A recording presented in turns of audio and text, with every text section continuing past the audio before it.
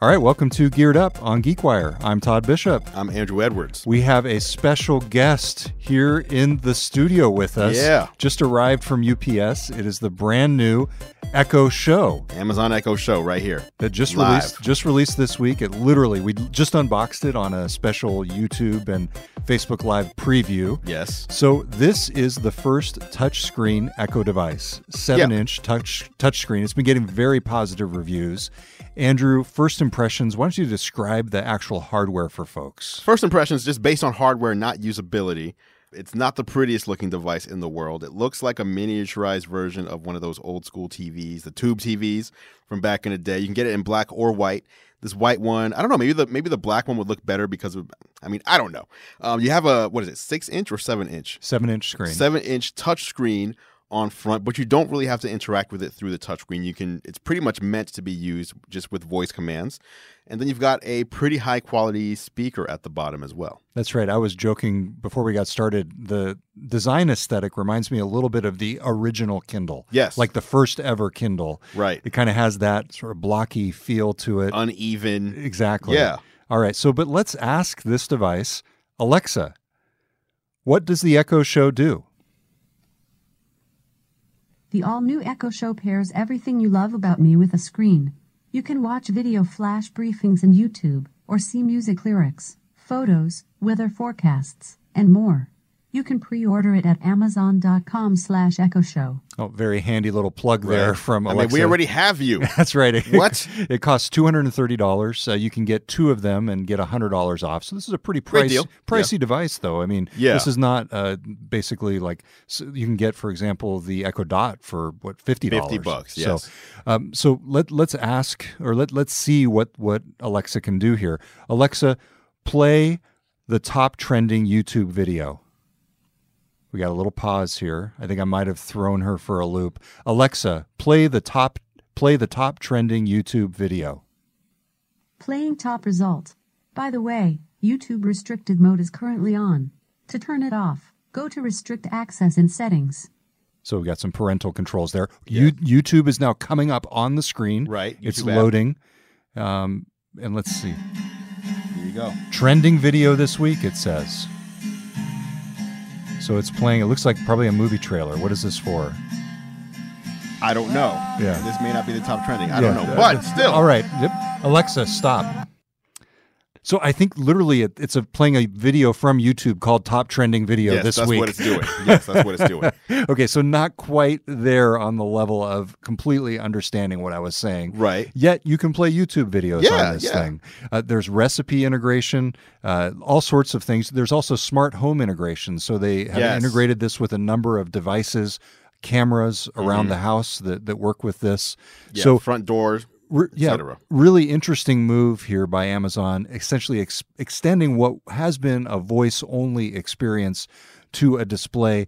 Where could you imagine people putting this in the house? Is it more of a living room device or a kitchen device, a bedroom device? I think you get the most use out of this out of the Echo Show in the kitchen, because the kitchen is where your hands are dirty, and that's where you really want to.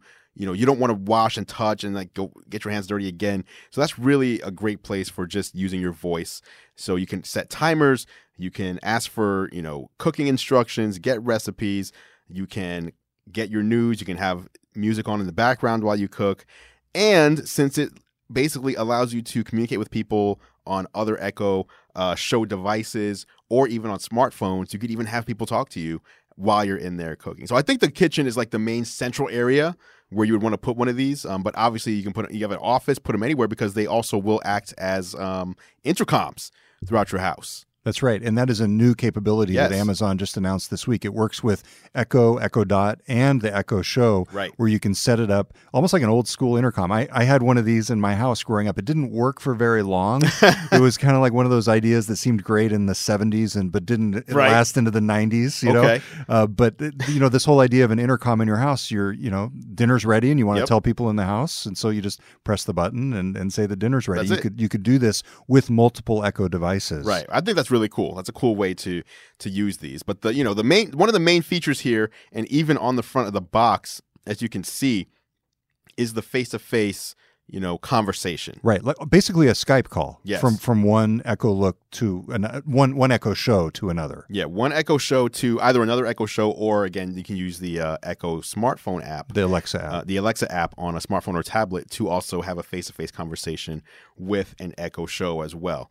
And that's interesting because they have a feature called Drop-In, which we talked about earlier on an earlier episode, where, if someone wants to call you, typically on any device, you get a call and then you have the right to answer or decline that call.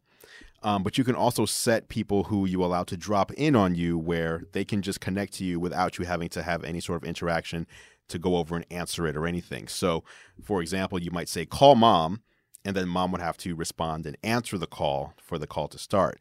But if you said drop in on mom, what you see is basically mom's Echo Show immediately, with kind of a blurry interface for a few seconds. But after that few seconds is up, you are connected and looking into mom's house and seeing and hearing whatever's going on over there. Even if mom was upstairs and didn't get the opportunity to realize that you were connected. Are you implying some privacy issues here? Yeah, I think that could be a private. So it's kind of like, but not exactly. It's kind of like giving a key to your house to a trusted person, right?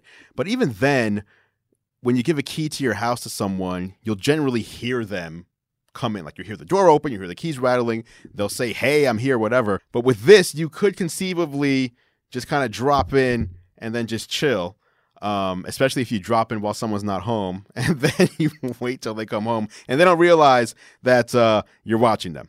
So that's another thing to consider when you're strategically placing these around the house. You don't want to put it in a place where somebody who you allow to drop in might see something that you might not want them to see. Here, you never know. All right. You never know. But on the flip side, if you have an elderly parent or grandparent and you want to be able to check on them, you can put one of these in their house, and if you have that enabled, you can just check on them by saying, drop in on grandma and let me just see how she's doing, because sometimes there are times definitely with elderly people who you're wondering how they're doing, if they're okay. Right. And that would allow, an easy way to check on them without having to physically go there or without even requiring them to answer something. One interesting point here is that Amazon has been out in front of the smart home assistant market because of the Echo device. It's definitely almost been like an accidental winner for them in some ways. Where does this take Amazon when you compare them to, for example, the Google Home, which we've also talked extensively about? Does this basically say, okay, Amazon is now leading the way into this new realm of visual smart home assistants? I don't know. I mean, I think what Amazon's doing is they had a very spectacular failure with the Fire Phone, right? So if you're talking about Siri or if you're talking about Google, those are with us everywhere we go, and we have displays from those companies and their smart assistants everywhere we go by way of smartphone or tablet. Amazon doesn't have that luxury because when they tried to get into your pocket, the phone didn't live up to expectations. So this is kind of, I think, their way of kind of doing that. That said, this is a device that lives in the home with a much bigger display than your smartphone has or your smartwatch has. But I think it's kind of them just, they have more integrations than anybody else does currently. And this is just them allowing you to take advantage of those integrations visually, which is what you can do on the other services already by way of smartphone. And they weren't going to make another smartphone, so they made this. One interesting thing here, of course, is when you order it, you can tie it to your Amazon account. Right. And when we set this up, it was tied to my own Amazon account. Yes. And when I started to have it play some kind of content, it immediately went to the last Audible book. Right. It knows you. So, and here's another example. Alexa, show me my Kindle books. And so it's thinking very quickly.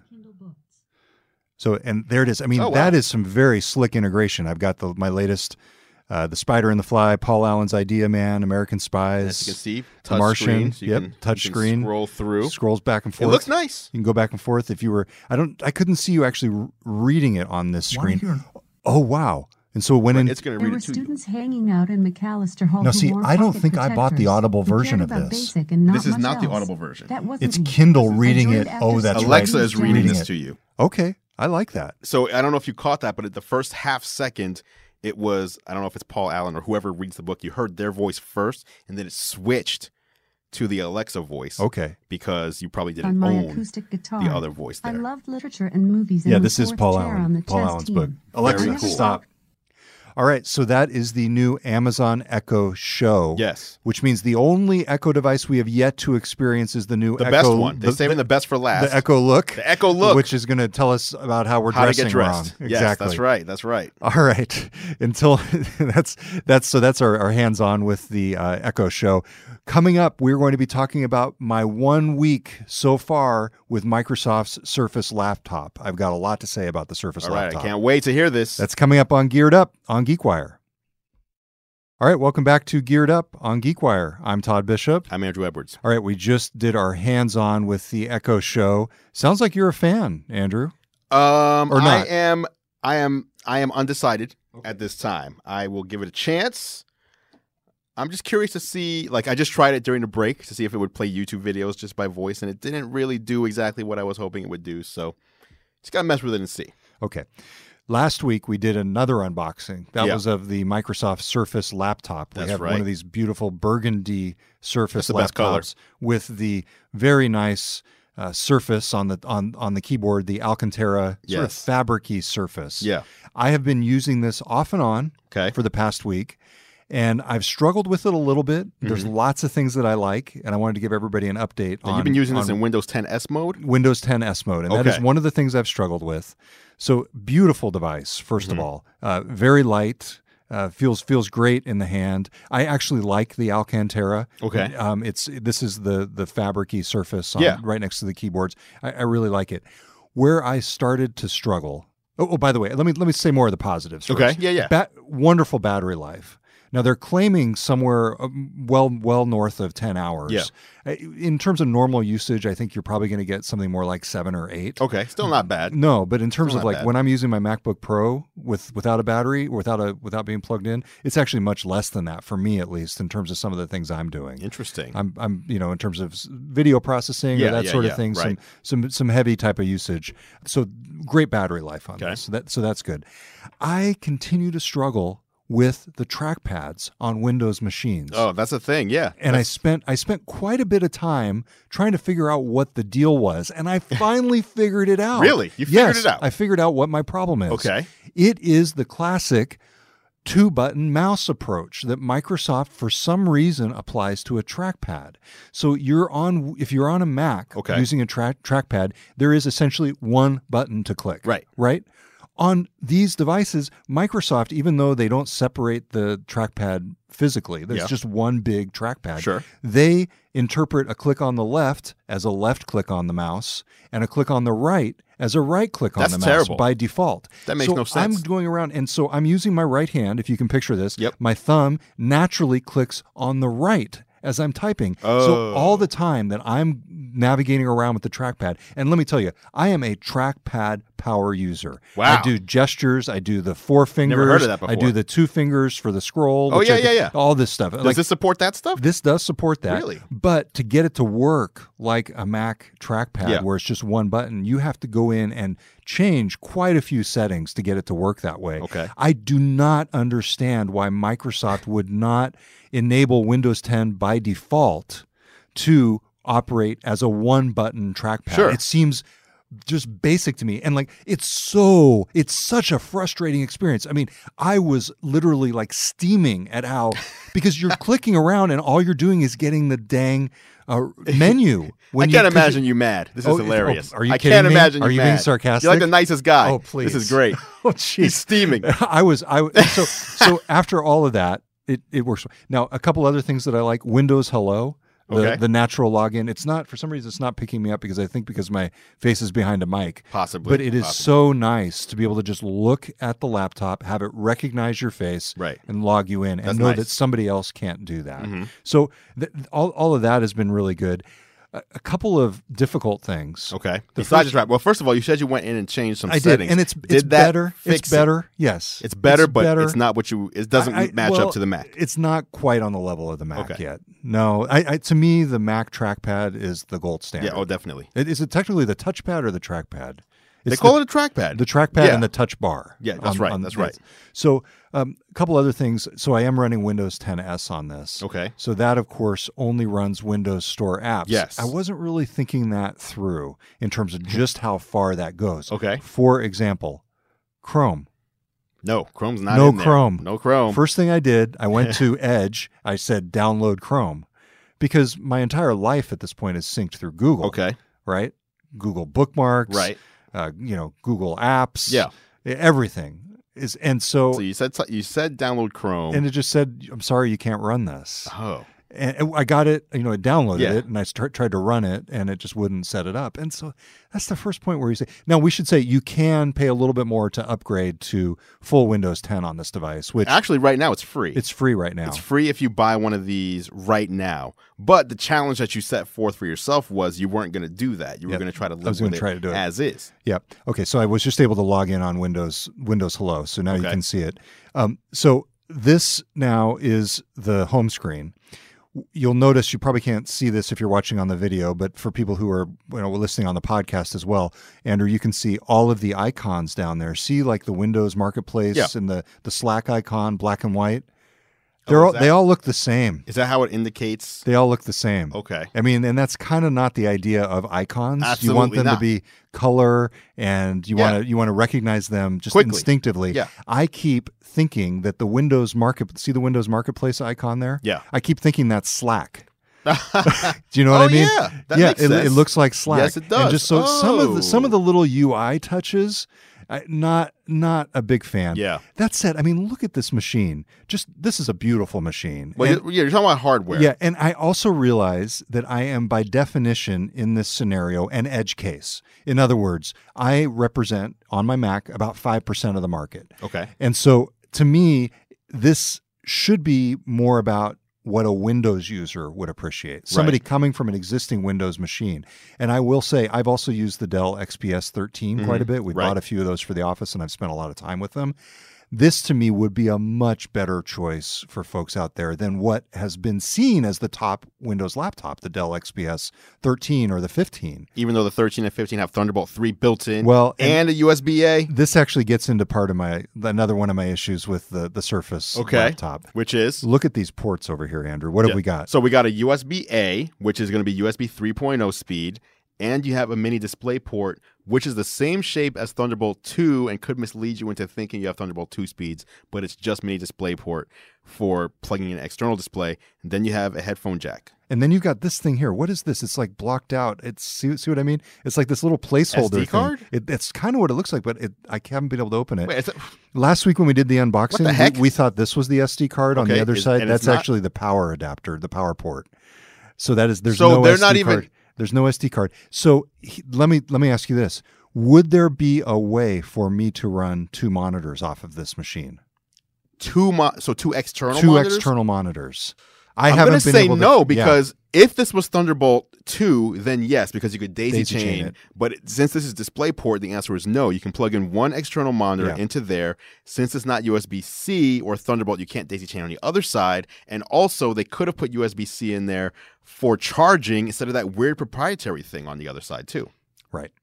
So you like using two externals? Oh, absolutely. Oh, nice. Yeah. Nice. I have. So on the MacBook Pro, what I do is I run it. Well, before I would run it off of HDMI and then the DisplayPort. Yes. And now I'm just doing various things with USB-C on my new MacBook, which we can talk about in just a second. Yeah. Oh, and there's no HDMI. Okay. Right. There's no HDMI. Okay. Yeah, exactly. So bottom line, I think this is a really nice machine. Mm-hmm. Starting at $999, $1,000 for the lowest level. Right. It runs very well. The graphics are great. It's beautiful. It's a beautiful machine. Make sure that you're not one of those people who needs all of those extras, who needs to run Chrome. Yes. But for like a classic Windows user, I think that there's a lot of people that this would make a lot of sense for. I just don't happen to be one of those people in my daily work. Right. If you're looking for a good Windows PC, I mean, you can, like I said, easily upgrade it to Windows 10 Pro. And that would probably solve quite a few problems just doing that one step. Yes. Microsoft was touting how S is much faster and impenetrable. And then it got hacked within 5 hours of release. So the Windows 10 S protection that they were touting is already broken. But if you weren't running S and you were just running Pro, I think a laptop like this would compete very well with something like a MacBook Air. Yeah. Oh, absolutely. So I still like it. I was going to hand this off to you if you want to do a full review. Yeah, I'll do a review. Or I can keep it. It's totally up to you. I'll do it. Okay, yeah, I'll do it. They want to see it. Yeah, absolutely. You know, the small thing, the Windows icon back here on the back. What do you think? It kind of gets a little smudged. Oh. You know, a tiny thing, but it's like, and that really doesn't happen with the Mac it doesn't. thing. That's weird. I wonder why. Because I would have, you're not really grabbing, your fingers aren't that long that you're grabbing it there. So, all right. Hey, we're going to take a quick break here on the podcast. We'll have a bonus segment coming up because I have to tell Andrew how right he was about one of the recommendations that he made for me. Yes. We'll be right back on Geared Up. All right, welcome back to Geared Up. I'm Todd Bishop. I'm Andrew Edwards. All right, Andrew. So we were just talking about my Surface laptop experience. Right. I want to say you made a great recommendation for an accessory for my new MacBook Pro. Yeah, you were hesitant about buying this one because of the USB-C. Yeah, the lack of HDMI, the lack of classic USB, right, all the stuff. So before you get into this, why did you ultimately decide to buy? Because you seemed like you were super excited to get the older one. Since the new ones came out, the older ones went down in price.